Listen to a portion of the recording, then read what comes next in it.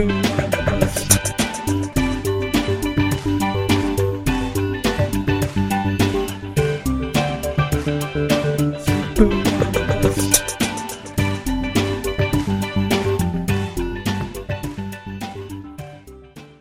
everybody, and welcome to The Sleeper and the Bust. This is episode number 165. I am your host, Nicholas Minix. I almost said Eno Saris as if I was impersonating him for a second there. But joining me, thankfully, is Eno Saris. Eno, how are you doing today? Hello, it's Nicholas Minix. That was an excellent Nicholas Minix impression. Minus the relative lack of fantasy baseball wisdom, and we have a couple of, I think, very interesting topics to talk about today, and a number of little things going on in the world of fantasy baseball.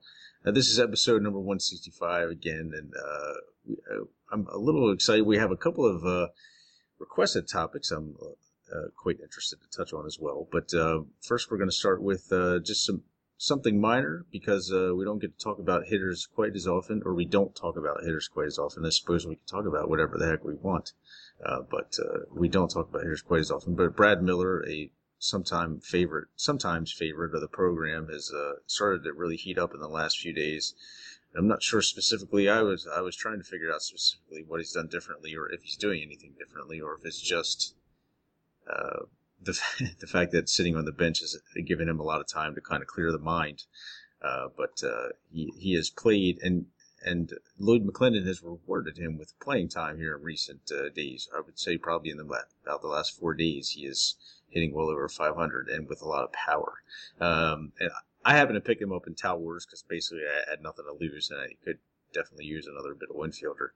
But is this a guy that you said? I mean, it's hard to put any faith in it, but this is also the time of year that you say, you know what, there's not a whole lot of time for me to evaluate whether I should pick a guy up like this. Is this based on, because Chris Taylor has not performed poorly, but Brad Miller has just been really hot in a few days. Is this a guy that you would run out to pick up in a very deep mixed league?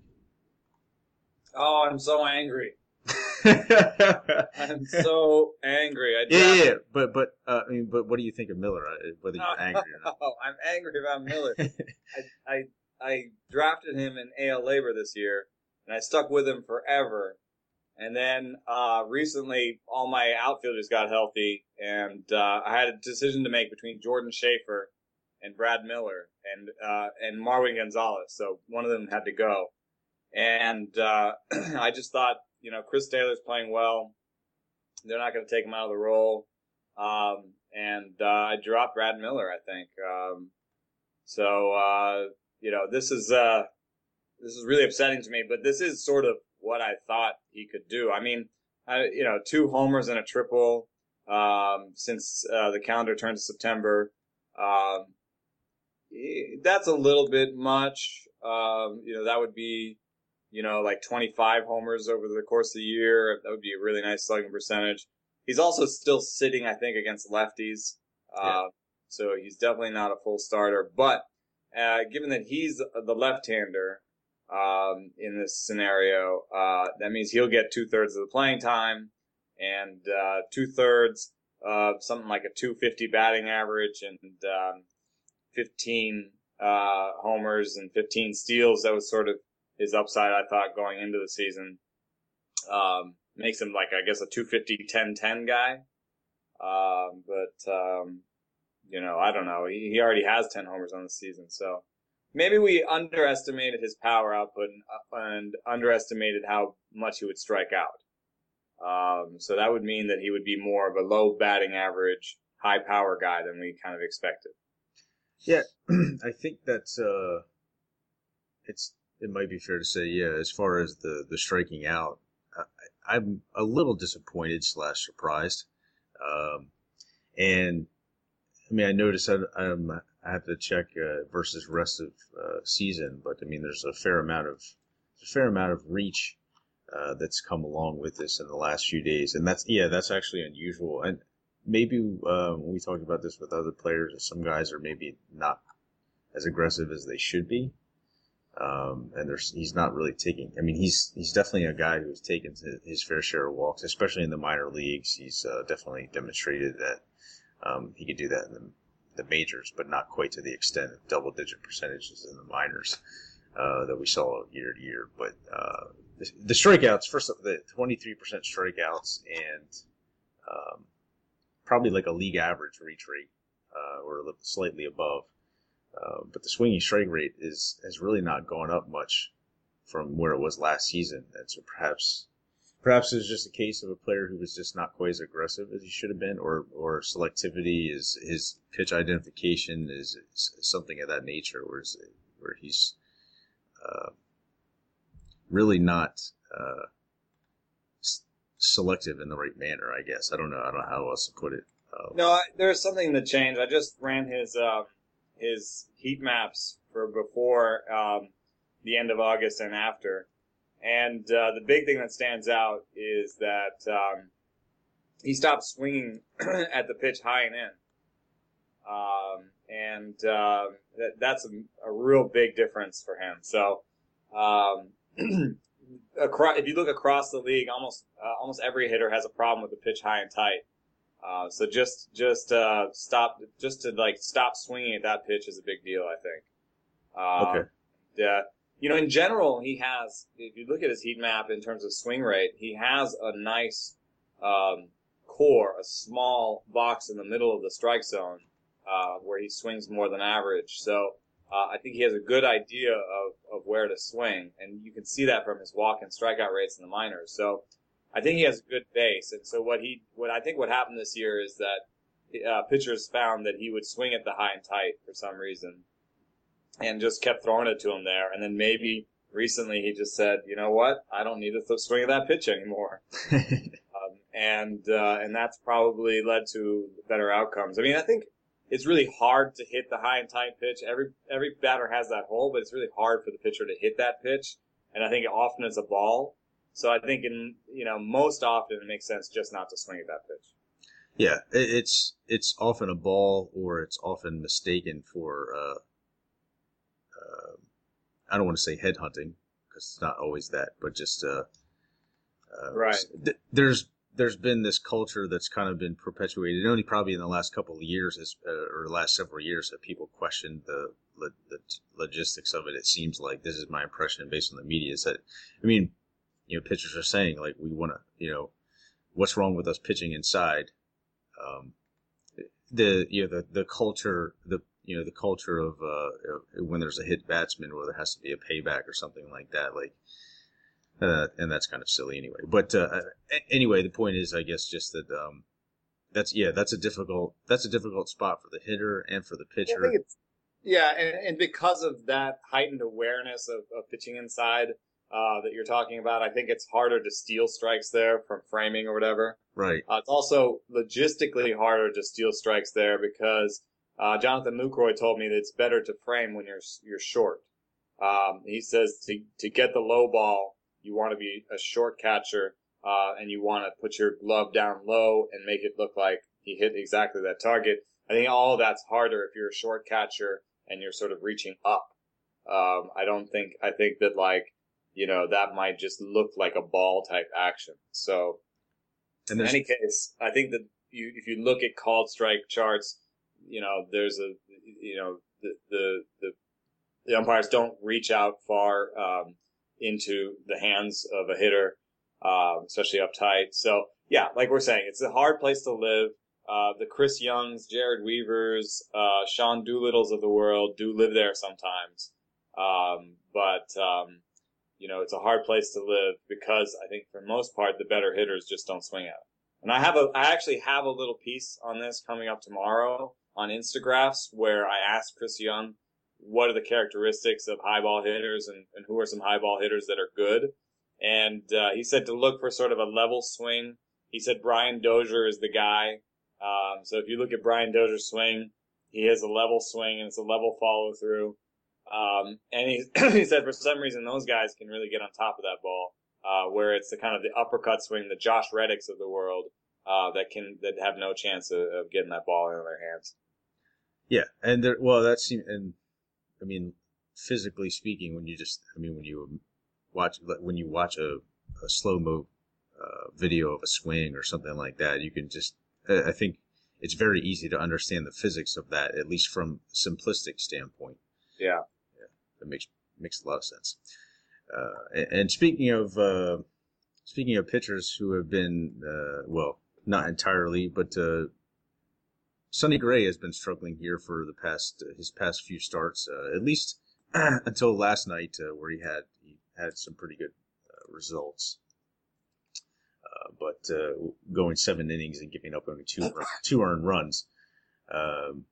He did walk 3, only struck out 4, but that's not been entirely out of the norm. Basically, a little bit over the past month, which equates to 7 starts.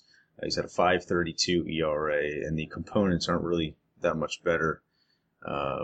18 walks and 27 strikeouts as well. That's he's kind of been a little off, and I've had a couple of Twitter questions about him. I'm sure has probably seen similar things about it. Is this basically some questions? Where is this coming from, kind of thing? And I saw a couple of interesting things. We're interested to see what Eno's thoughts are on that to start with. I think, for one, the main thing is that maybe Clayton Kershaw. There are very few true talent like 2 ERA guys. So anytime you see a guy with like a 2 ERA, you can expect some regression. I know there's, I'm not saying regression to league average where it's like a 4 ERA, but I don't think that his 2.67 ERA last year in 64 innings pitched was necessarily his true talent, is what I'm saying. Right. So, right now he's pitching to a 3.22 ERA and a 3.5 FIP. In that ballpark, I wouldn't be surprised at all if he beat his FIP. It's a homer suppressing ballpark. He's got a lot of great ground balls. He should be able to suppress homers. The one thing I'm a little bit surprised about, he hasn't struck out as many batters this year, but I do think it's hard to make a living striking batters out with a curveball. Yeah. I just think that, it has the lowest swing rate in baseball. People, a lot of batters just choose not to swing at the curveball once they notice it's a curveball. I mean, Samfold even just told me that the other day. And so, if you don't swing at it, then it's hard to get, swings and misses. And I think that's a little bit of what, Gray is figuring out this year. And so he's had to experiment with his other pitches a little bit, and that's something you might see when you look at his player page in terms of his pitch types. Yeah, that's actually. Basically the thing I noticed is that the curveball has been, for the past handful of starts or so, the curveball has been getting fewer swings and misses, and I think, like you said, I think it seems like it's a hard pitch to kind of live on in terms of that, because was pretty much regularly from start to start, was regularly in double digits, frequently would jump into the 20s, but always in the teens as far as but he's a lot of single digit percentages as far as whiff rates by game. And he's faced a few tough opponents. He had to face the Angels in there twice in this stretch. This is probably a little related, obviously, but it's maybe, and then I start to wonder, is it maybe it's a minor command issue or something like that. But like you said, and it's basically the pitch that he's relied on most in his career, basically, for swinging strikes. So maybe he's not necessarily a strikeout pitcher. It doesn't mean he's not going to be a pretty good pitcher, regularly speaking. Well, I think it's something that happens with the pitcher with limited repertoire or arsenal, is that you start to eliminate, as a hitter, you start to eliminate it. So you say, anytime he throws me the curveball, I'm just going to pass, Yeah. And I'm going to keep waiting until I see fastball, sinker. And he doesn't really throw the change or slider that much. So, if he surprised me with one of those, good on him. I'm still waiting on the fastball. So I think, if you look at his swing percentage over the year on the curveball, it's generally sort of a decline from early in the season. The first month is around 60%. And then, since the swing rate has been, hovering around 45 to 50%. But that's actually been fairly steady for the last, since about June, in terms of swing rate. So what's actually happened a little bit more is that people are whiffing less when they swing, which that surprised me a little bit. And I don't really see. I guess the curve has slowed down a little bit, but it's average 82, 83. That hasn't changed much.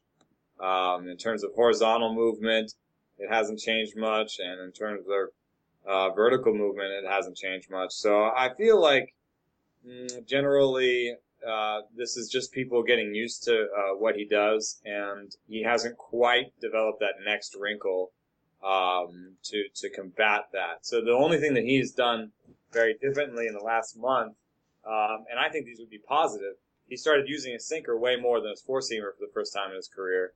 Mm-hmm. His sinker's a better pitch just by peripherals. It's a better ground ball rate, about the same whiff rate, more movement. So I think that was a good move, and that may have contributed to his better start last time out.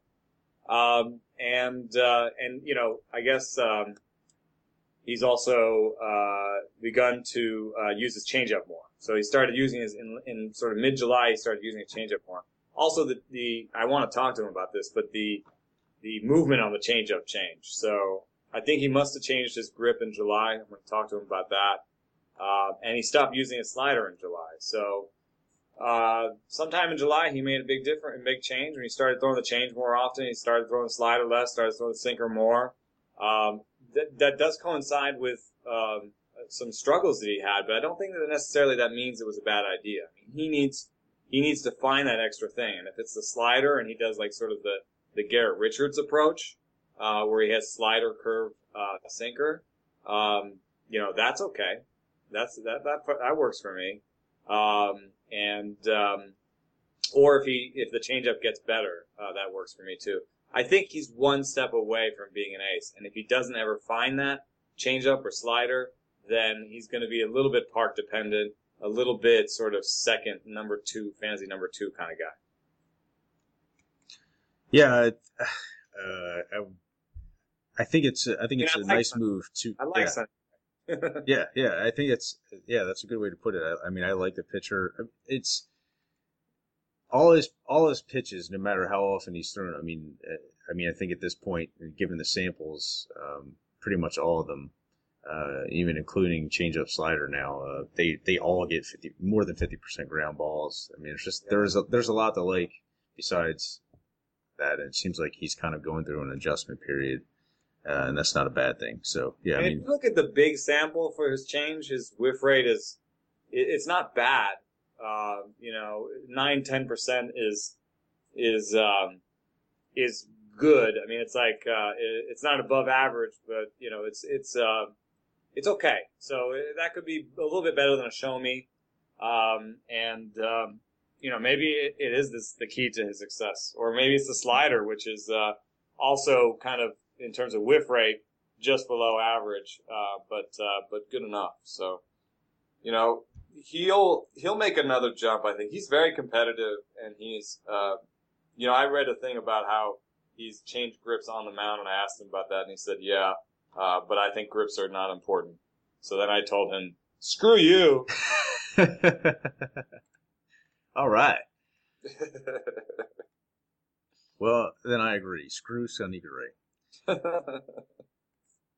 And with that, I think we'll move on to the Red Sox have called up Matt Barnes, and this is not really much to touch on. We've talked about the Boston pitching prospects on this show a couple of times, and in particular, I mean, obviously loves Henry Owens, and there's a lot to love there. So it's definitely understandable. I'm curious. There's a lot to love because he's a huge guy.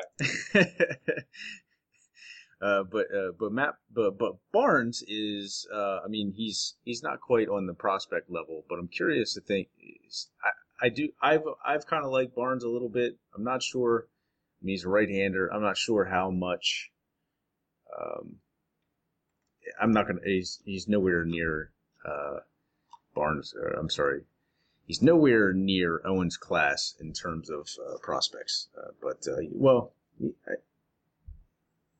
I mean, He might have been. He might have been before he had sort of a down year this year. Yeah, I guess that. Yeah, I guess that's kind of what I was getting at, and trying to have a difficult way to. And so I guess I started to wonder: is this? But I mean, like he's kind of been around this mid 3 to low 4 ERA for basically his pro career, and the strikeout rate dipped significantly this year.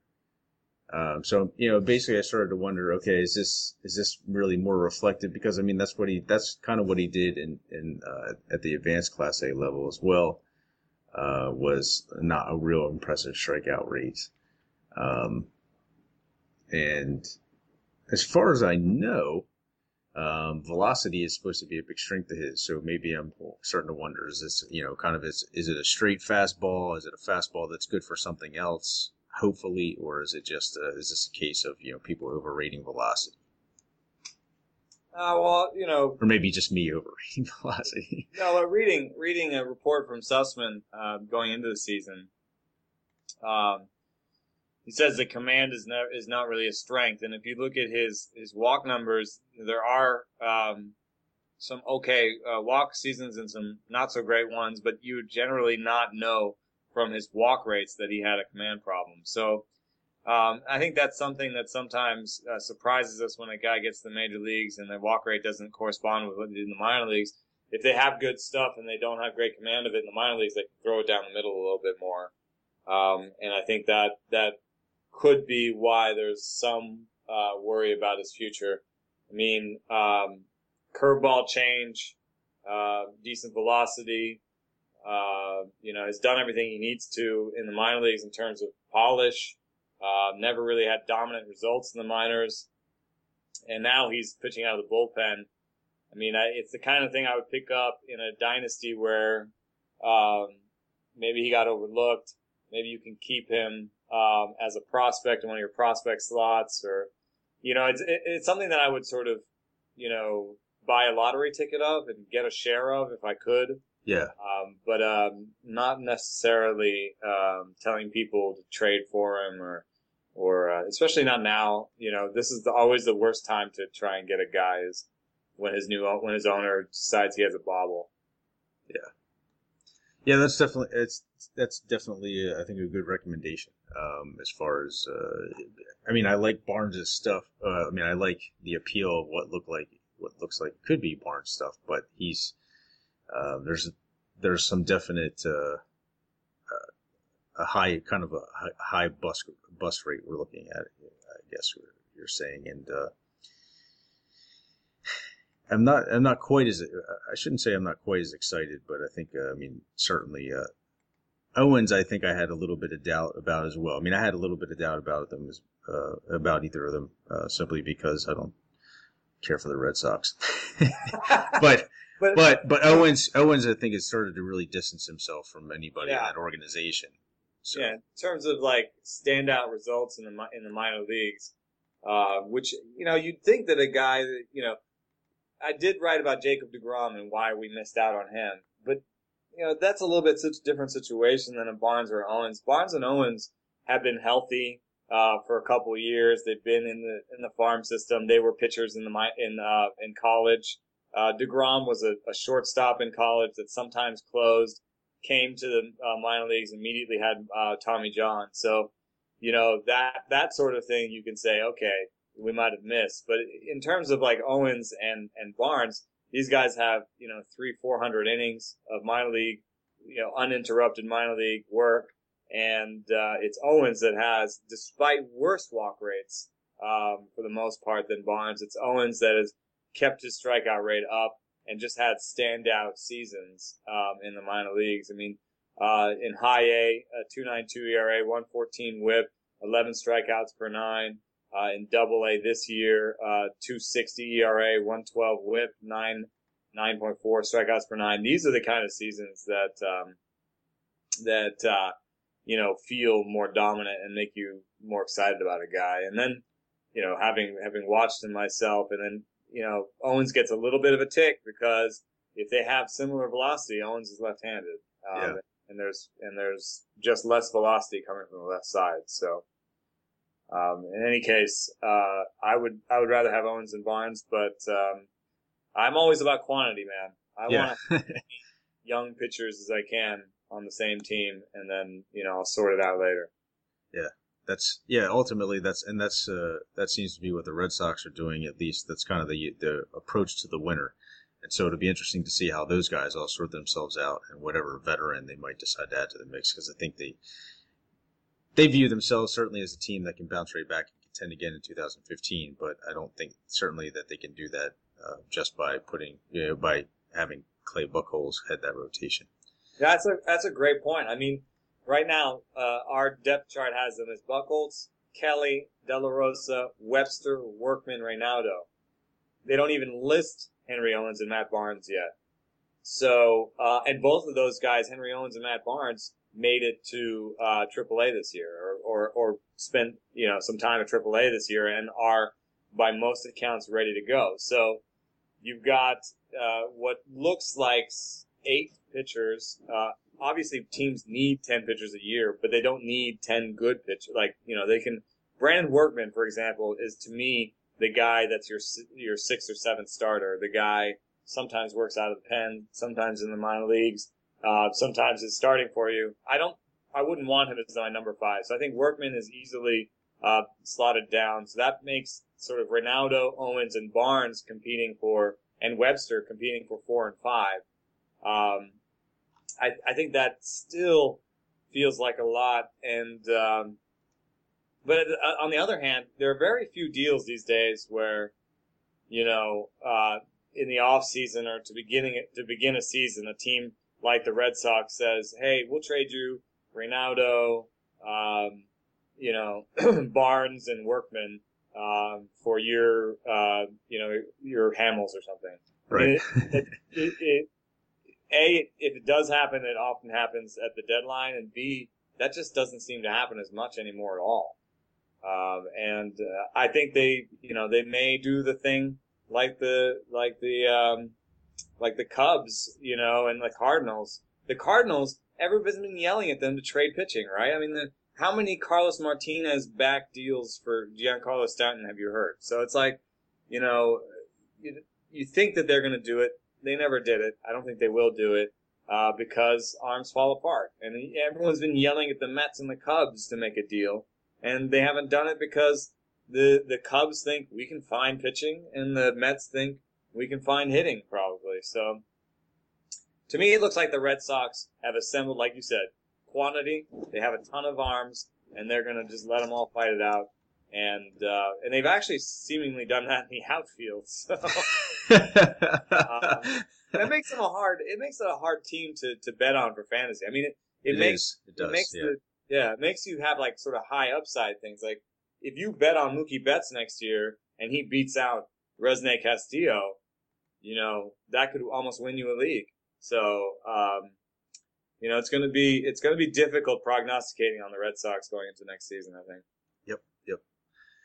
More reasons for people to dislike the Red Sox. I was going to say that. Shifting attention to the bullpen, Drew Storen has earned saves on back-to-back days with clean efforts, and actually I think like five strikeouts in his 2 innings to get those saves as well. So that's a little out of the ordinary for him, especially this season. But clearly looks like the front runner for saves rest of season in the Washington bullpen, although I think the only reason to really note it, he looks like the easy favorite for saves rest of season, and there's really no reason that Washington should look to switch gears from him, at least this week. But I did note that Matt Williams was quoted as saying that Rafael Soriano had a good bullpen session. I guess they're clearly trying to work some things out with him.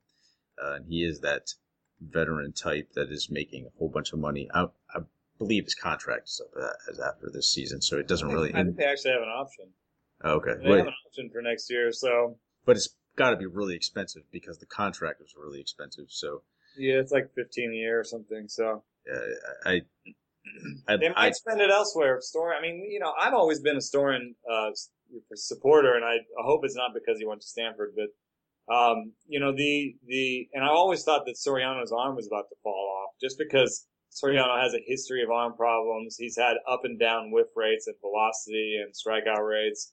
But this year, looks like a pretty vintage Soriano year. I mean, and he's now actually, despite me thinking that this was a really dumb deal, he'll probably manage 3 straight years of 60 innings. With a good ERA, good whip, and about a strikeout per inning. I mean, that's an average back end reliever. Which maybe shouldn't cost 15 a year, but this is what contending teams do. To put that capper on. So I think that he might actually make his way back, despite the fact that I've been yelling for this switch for a while. Yeah, I mean, I certainly think. Do you mean make his way back in 2015 or this season? I think even this season. I mean, I guess I'm a little surprised to see how great Storen's year has been by ERA or WHIP, but in terms of strikeouts, and managers seem to prefer strikeouts in the closing position. Soriano's still out in front, and for what it's worth. His manager has thrown Drew Storen under the bus before, and I don't know if it is worth a lot. But that was, I believe that was last year. Yes, was that just so long ago? Matt, is this Matt Williams? Oh, that's right. This is Matt Williams' first year. It's a new manager, Davey Johnson. I can't remember. Davey Johnson. Shoot. The bus. I could not remember that fellow's name. The skipper. That could mean something. That's true. I mean, I hate to think about it too much as a fan base, because I know as a fan base I've heard a lot of like Drew Storen will never close to this team stuff, but he did save 43 games for them in 2011, and he's been a good reliever every year except for one. And we all know about the sample sizes when it comes to relievers. So I don't know. I throw my hands up in the air. Soriano has the strikeouts that you would expect from your closer. Storen at this point has better velocity and is just having a better year. I think they just got to both be owned at this point. I'm not dropping Soriano yet. Yeah. I think it would be a rush to think it would not be prudent to rush out and drop Soriano if you need something. If you're desperate and you need the roster spot, I suppose that'd be a possibility. Storen has doubled his changeup usage. I'm not sure what that means, but perhaps it's a pitch that he commands better or locates better, because certainly it seems to be that control has been a primary focus of his, considering the way his strikeout rate has dropped in conjunction with his walk rate. But overall, the results have been. Suddenly, though, it's his best pitch. I mean, in terms of whiff rates, it's kind of crazy, actually. The whiff rates on the changeup for his career are much better than the whiff rates on his slider. And yet he's chosen not to throw it as much. And he gets higher swing rates on the changeup than the slider. I don't know if he's just been keeping this in his back pocket for a long time, or if he made some sort of change to that changeup. That is interesting to me. Excellent. Well, I think that it's something to keep an eye on.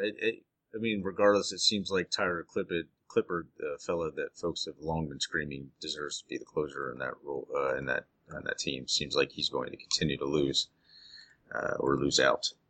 Yeah. Joe Nathan experiencing some right elbow tenderness. It turns the report says in the last couple of days, and has been unavailable. That's just nothing. Sounds to me like nothing more than more old man disease popping up. Except that this case it's health related. But overall, the results are still overall not good. He's had some cleaner appearances lately. Right. They say that he wasn't available, but I thought I saw him pitch yesterday. You know what? I didn't even check that. I just took their word for it. Maybe they're a bunch of lying sons of guns. Well, here we go. Last outing, 9-8. Yeah, he pitched yesterday. Didn't look very good, but he got out of the inning. No strikeouts, no walks, no hits. So clean slate, but he ran up yeah, okay. ball counts, and I didn't think he looked any better. Saria's coming back. I think that Saria will factor in this season. I don't know if he'll get us saves, but he should get some holds, and I think Joe Nathan's next contract will be an interesting one. Will there be a next contract? I think is the question. I think that will be the question. And is the deal with Detroit 1 year or 2? Now that you bring that up, I think it was 2. Okay, so 2 years, but it was 2. It was they haven't. This was the option year. Is that possible? no, I'm thinking. I think Texas declined that. That might be old salary information. That might be one to pass on to Paul. I saw his post today. Signed by at the bottom of the page you've got it. Signed by the Tigers for $9 million this year, $10 million next year.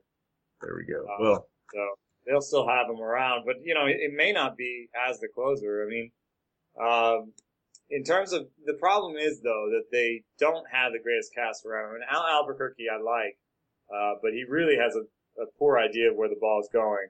Yeah, and he's kind of a roogie in terms of slot and pitch mix. Blaine Hardy, he doesn't strike me as having what it takes. Jabba Chamberlain, I've liked, and the slider recovered its bite, and he has a hold over the last 14 days. He's obviously a late inning guy, and he's recovered some of what he lost before. In terms of command, swing strike rate, a lot of that stuff's back. I don't think that he would be a top end closer if he was made a closer, but still has 94 mile an hour gas, with a ton of sliders, and this year a ton of curveballs. It's just, I think it's more about health with him. If he stays healthy next year, I think he could close for them. Yeah, that would be an interesting arrangement. Don't rule out Jim Johnson. I'm just kidding. Detroit. What if he ends up in Florida, ends up closing in front of two guys that are better than him? That's true. Another man with the Joe Nathan disease. Actually, it's the other way around. Nathan developed the case of LaTroy Hawkins disease, but Hawkins has blown 2 save opportunities in a row, and we've been waiting for those wheels to come off. I think it's a little late in the season for that to happen, but it's worth noting for those. And I want to talk about it because Adam Ottavino, our favorite to eventually inherit that role from Hawkins, has kind of turned things around. He had off to a fantastic start this season, and that's typically been the case for him. And then just not long after we started talking about him as the guy that should be getting the save opportunities there, things went to hell in a handbasket for him for the next month and a half. But he has turned things around. I talked to both those guys when they were in town. Yeah. And Ottavino is actually a big fan of Fangraphs, and he came and found me when he heard me talk to somebody, I think. and we were talking about his season and what he needs to do to succeed. And he told me that he was in the same farm system with Luke Gregerson, I think, in the Cardinals. And he told me that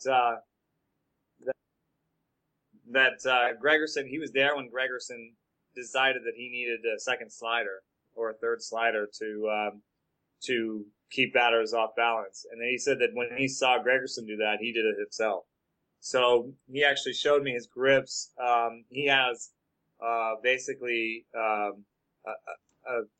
similar grip for both, but a little bit different way of releasing, where one he comes around the side of the ball and gets kind of a frisbee slider, and the other one he kind of tries to stay on top of it a little bit more and gets more of a curveball type slurve slider. And he says, he can use a sort of more up-down one a little bit more against lefties. But he echoed the same stuff that we all know about, which is if he can bury that in the back foot of a left-hander, his slider, then he's good. When he doesn't, it's a home run. So he said that, he wonders how a guy like Steve Cishek does it. himself. So he actually, that was my promise to him, was that I would look into this sort of thing, and I'll have to try and figure it out. And maybe he's figured something out, or maybe, actually I showed him a grip. Oh my gosh, it'd be amazing.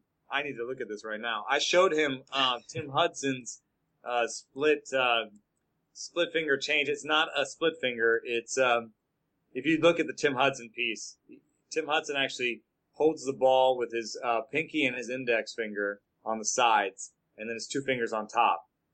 And it's he says he gets kind of split finger action on his changeup with that pitch. But it's not, I don't know if it's not stressful or something, but he uses that when he wants just a regular changeup. And then he goes to split finger grip when he wants a whiff on two strikes. And Ottavino said that he's been trying different changeup grips. He's tried many of them. Split fingers make his elbow hurt. So I showed him that Tim Hudson, grip. And I said, why don't you try this one? So right now I'm calling up his page to see if there's anything coming about increased changeup usage recently. And no. Well, it's a little too soon for that. Yeah, that's something to keep. They were just here, but yeah, it's a little. I mean, those things don't happen overnight, but I would keep an eye on it next year. I tell you what, then I would write him a letter, or maybe even get yourself an agent or a lawyer. Hey, Adam, I don't want to say that I'm totally responsible for the way that your season is gone, but I think I'm. Sign your next contract. Yeah, but I'm partially responsible, and I'd like to get a cut. Yeah. I mean, if you look at his stuff, basically, he uses a slider. He kind of is almost a little backwards type pitcher where he uses a slider as much as his four-seamer. Recently he's been using the sinker more. That actually could be a changeup, depending on, how it's being picked up. The velocity on it, on a sinker is 97. I doubt that's a changeup. Velocity on the sinker is, okay. Yeah, 95, 97. So that's not, okay. My dreams have been dashed. But, he's got three pitches if you call the four seam, the sinker, and the slider different pitches. He's got four pitches if you call the slider two pitches. He has an idea of how to get lefties out, but it's obviously the issue he has as any other fastball slider guy. I like him better. I talked to LaTroy Hawkins at the same time, and I expected LaTroy to give me some sort of, I may have made reference to this on a past podcast, I expected LaTroy to give me some sort of insight into how he's made it all work. And he basically said, I just, I had a good year with the Mets and they needed a closer. And I was like, okay, so you could have closed your whole career? And he's like, I don't know, I haven't always been good. Like, well, did you change anything to be better? He's like, no. Like, okay, I don't want to ever be biased against a player for not being as smart as I want him to be, or to tell me as much as I want them to tell me. But if you pair that sort of attitude with the fact that he has one of the lowest strikeout rates ever for a closer, in the modern closer era, and then pair that with a, average-ish ground ball rate, the only thing that stands out on his record is good command. So I don't think that's enough. I don't think you can get by on good command, average walk rate, one of the worst strikeout rates among your peers. So I think this one was going to happen eventually. And I think in the end, he might be right, basically. I just had a couple of good years. Yeah. Yeah, I mean, Hawkins he wasn't signed for closer money, even if he thinks that's why they brought him in. And it's an option for next season for the same amount with $250,000 buyout. It's a $2.5 million contract that he's on this year, and basically it's the same as next year if they exercise the option. Or no, I'm sorry, $2.25 million, and it's a $250,000 buyout. So, he's not an expensive guy, but there's been a lot of unrest lately with the Colorado front office, and that particularly has even come from Troy Tulowitzki. Sometimes teams pay attention to stuff like that, and that doesn't seem like. Hawkins is okay. $2 million. they're gonna bring him back. It doesn't mean he'll be the closer next year. I don't think. Right. Ottavino looks like the guy that should be doing that job, I think. Yeah. Eventually, and maybe next season he actually enters with that role, because this past season he wasn't really given a lot of credence. He wasn't given any credence or any possibility really to creep into it. It was basically, is Hawkins or brother's going to be the guy? Right. So next season might be a totally different story. Whereas this year we were just speculating on the hope that they would eventually give him a shot. Maybe Ottavino next year comes in on a lot of empty, bases empty situations, 3 runs up. And actually has an okay batting average on balls in play for the first time in his career. I mean, it's kind of crazy that his career batting average on balls in play is 330. I mean, without that, he'd be. I think people would recognize how much better he is, and pretty quickly. Yeah. We'll touch on a couple. The only other closer situation. Well, you could say that there's something going on in Houston, but there's not really much to say about Houston anymore. But and Eric O'Flaherty, he blew a save on Monday for the A's. He was also unavailable for a couple of days. Had been dealing with lower back tightness. Maybe he looks to blame it on that. He gave up a bomb of a home run to. Well, actually, I can't even call it a bomb. It was to Tyler Flowers, and it was at the cell, and it was only about 8 rows deep. So that actually might not have gone out of some little league ballparks, but. Ryan Cook is also struggling, and Sean Doolittle seems like he's due back here sometime in the next several days. So there's not really much to get excited about. Even if the A's look to mix and match, it's not really anything. There's not enough time for that to matter to you, except unless you were a Doolittle owner. So I think for what it's worth, they're right now in Oakland deciding whether or not he even throws one more time practice before he comes back. Mm-hmm. So I think there is a little bit of urgency right now, and I think Doolittle may just be back, today, tomorrow, that sort of thing. Yes, that is certainly a possibility. A number of other encouraging things on the injury front, so I'll just touch on them real quick. Greg Holland sounds like he is, with sore triceps, sounds like he is back tonight, possibly. Daniel Murphy has been activated from the disabled list. Originally, it sounded like his strained calf was more serious than it turned out to be. Everett Cabrera, despite the DUI with a strained hamstring this weekend, sounds like it's a good possibility that he'll be back. Henderson Alvarez with a strained oblique, expected to return Friday, and John Jaso with a concussion could be back late this week, or at least receive medical clearance, in which case he would be back. But it sounds like he is going to be only doing pinch hitting duties for the rest of the season for the most part. So not really, if in case you were holding on to him, I think there's little reason to do so anymore, at least in redrafters or anything of that nature. The thing about Jaso that's crazy is that he didn't tell the team that he had a concussion. Yeah, because he came up with the hey, I've been feeling these symptoms for a couple of weeks, and then they started to get worse, I guess. Yeah, and he told me that they got so bad at one point that he couldn't see the ball. Oh, yeah, that's a problem. He was catching. So I think that's a great clue that he will not be catching again this year. Especially the fact that they have 18 other catchers on that roster. Yeah. What's that, John? You can't see the ball? Well, we're going to go trade for 4 more catchers. Yeah, right. So I think it's a little bit sad. He did it for all the right reasons, which was that he wanted to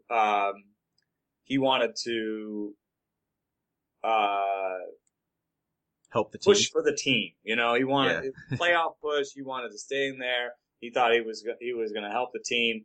And so I guess that's a quote unquote right reason, but he's paying for it now. And I think he knows it from the way that he talked to me about what's going on right now and the recovery process and how bad it's been. I think he knows that it's been worse for him, this recovery process, because he played through it. So I think he's probably quote unquote learned his lesson. But in terms of what it means for his owners and stuff, and for fantasy, it means he's very hard to depend on for the rest of the season. Yeah, for sure. And before we go, I just wanted to touch real quickly. We've been asked about Danny Duffy on Twitter, about his pitch peripherals, and hey, it doesn't seem like he's pitching. He seems like he's pitching well above his head. And we're asked about whether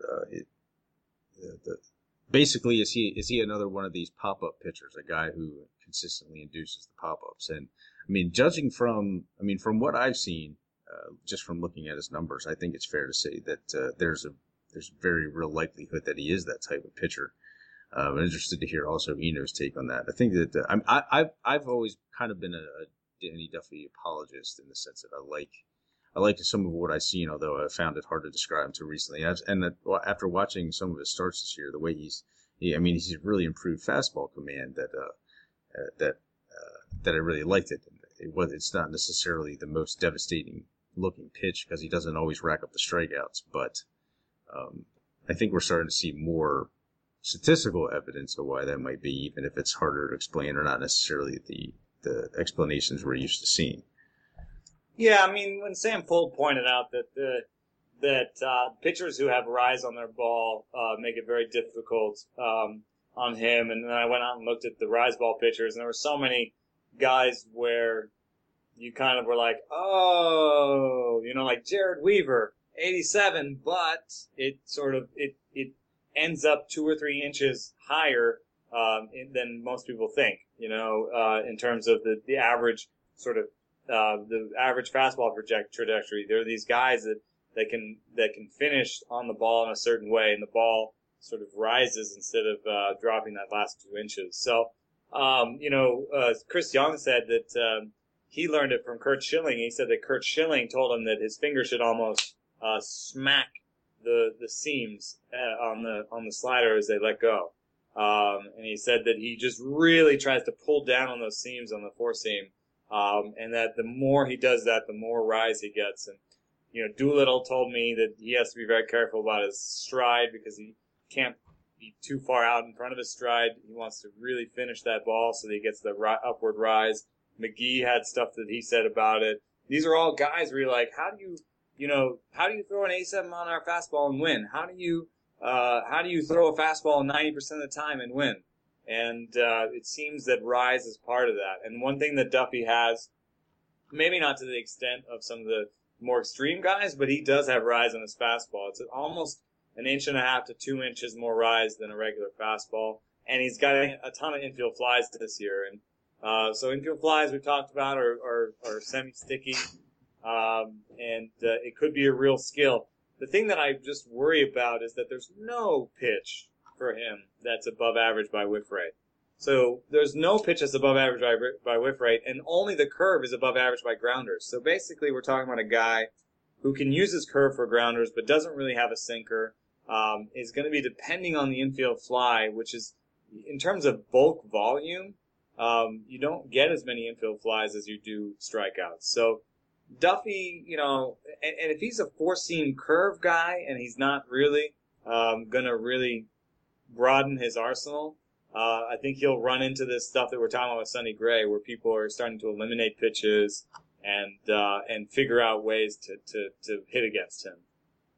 It works right now because the average four-seam velocity out of a lefty is 90.5, and he's at 93.5, so got a lot of velocity, got some rise on that ball, got a good curve ball. I wouldn't say it's excellent. I wouldn't even put it up there with Sonny Gray's, I don't think. And he definitely doesn't have the natural command of a Sonny Gray.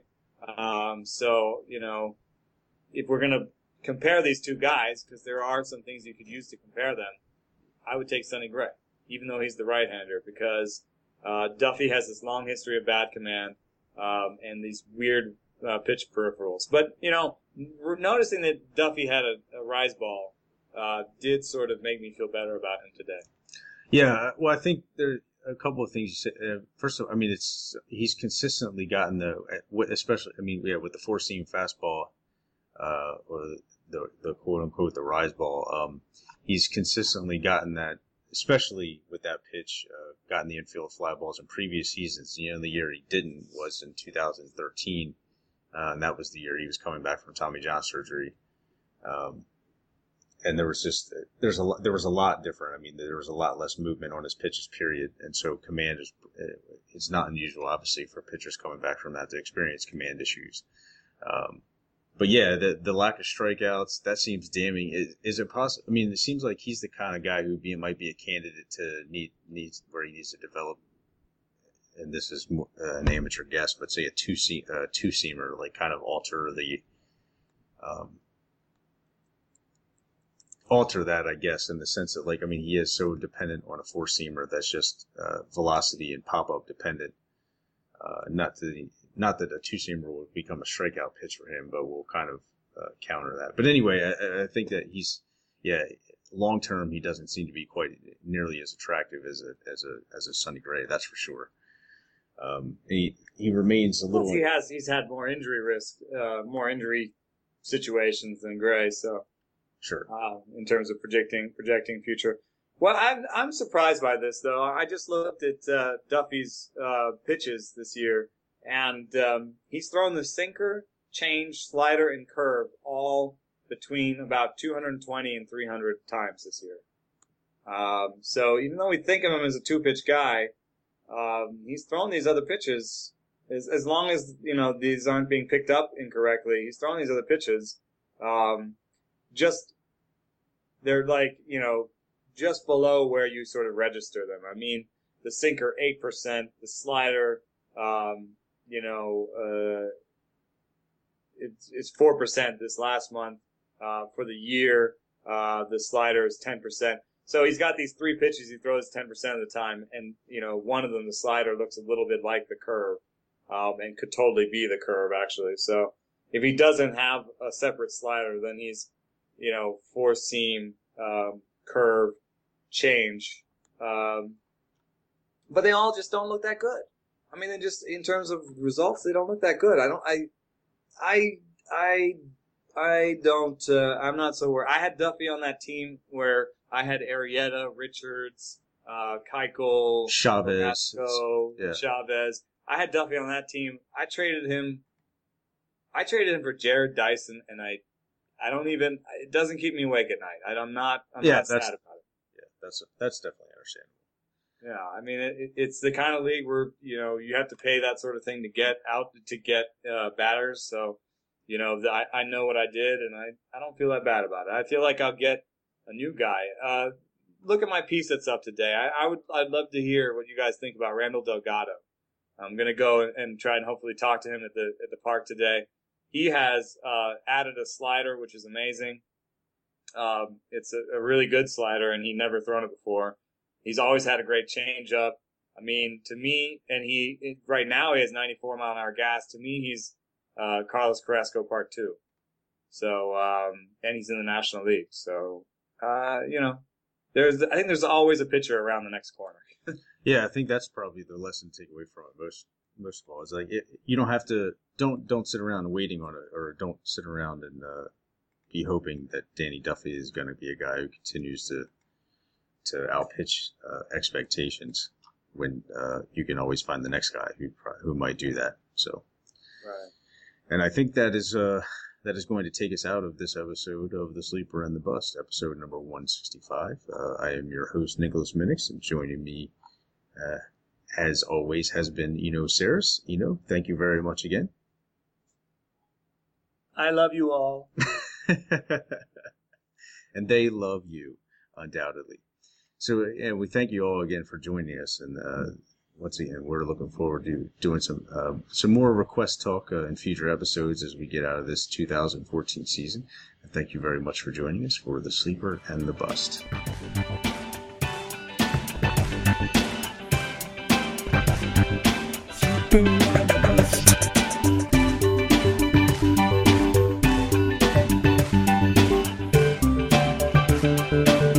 Boom.